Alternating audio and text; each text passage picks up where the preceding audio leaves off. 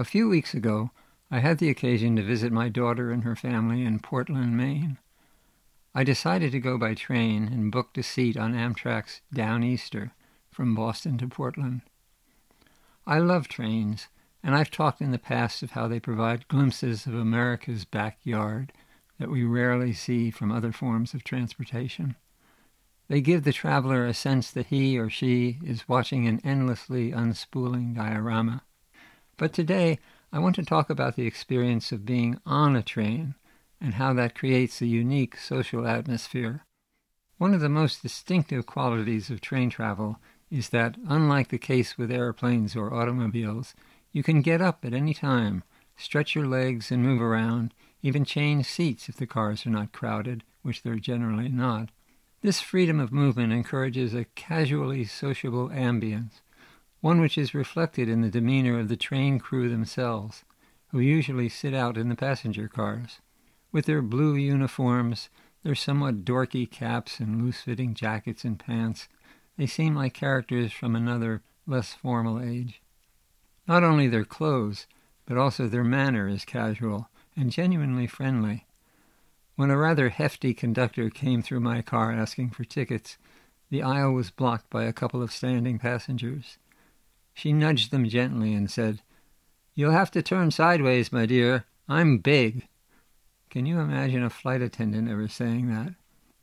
The crew's casual manner and appearance tended to affect the behavior of the passengers as well. There were few cell phones in use. Most of the passengers, in fact, were engaged in conversation with their seatmates. I was particularly struck by two men in the seat directly behind me. I couldn't see them, but it was clear that they had just met on the train. One of the men had a generic, middle-aged voice. The other was older, with a very distinctive New York accent. I could make out about half of their dialogue, and imagined the rest.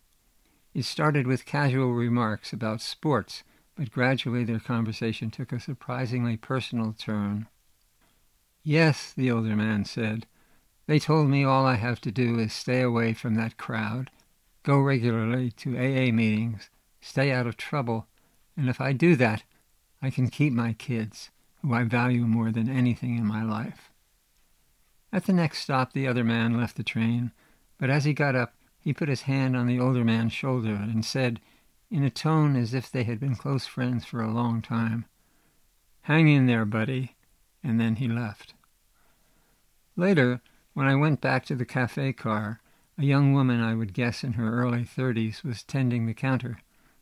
Since we were the only ones in the car, I took the liberty of asking her how she came to work for Amtrak.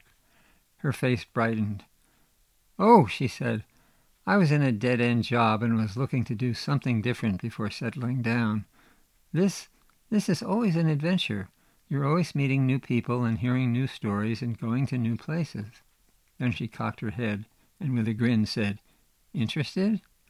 I thanked her and said I already had a job, but that if I ever wanted to change, I would certainly keep it in mind.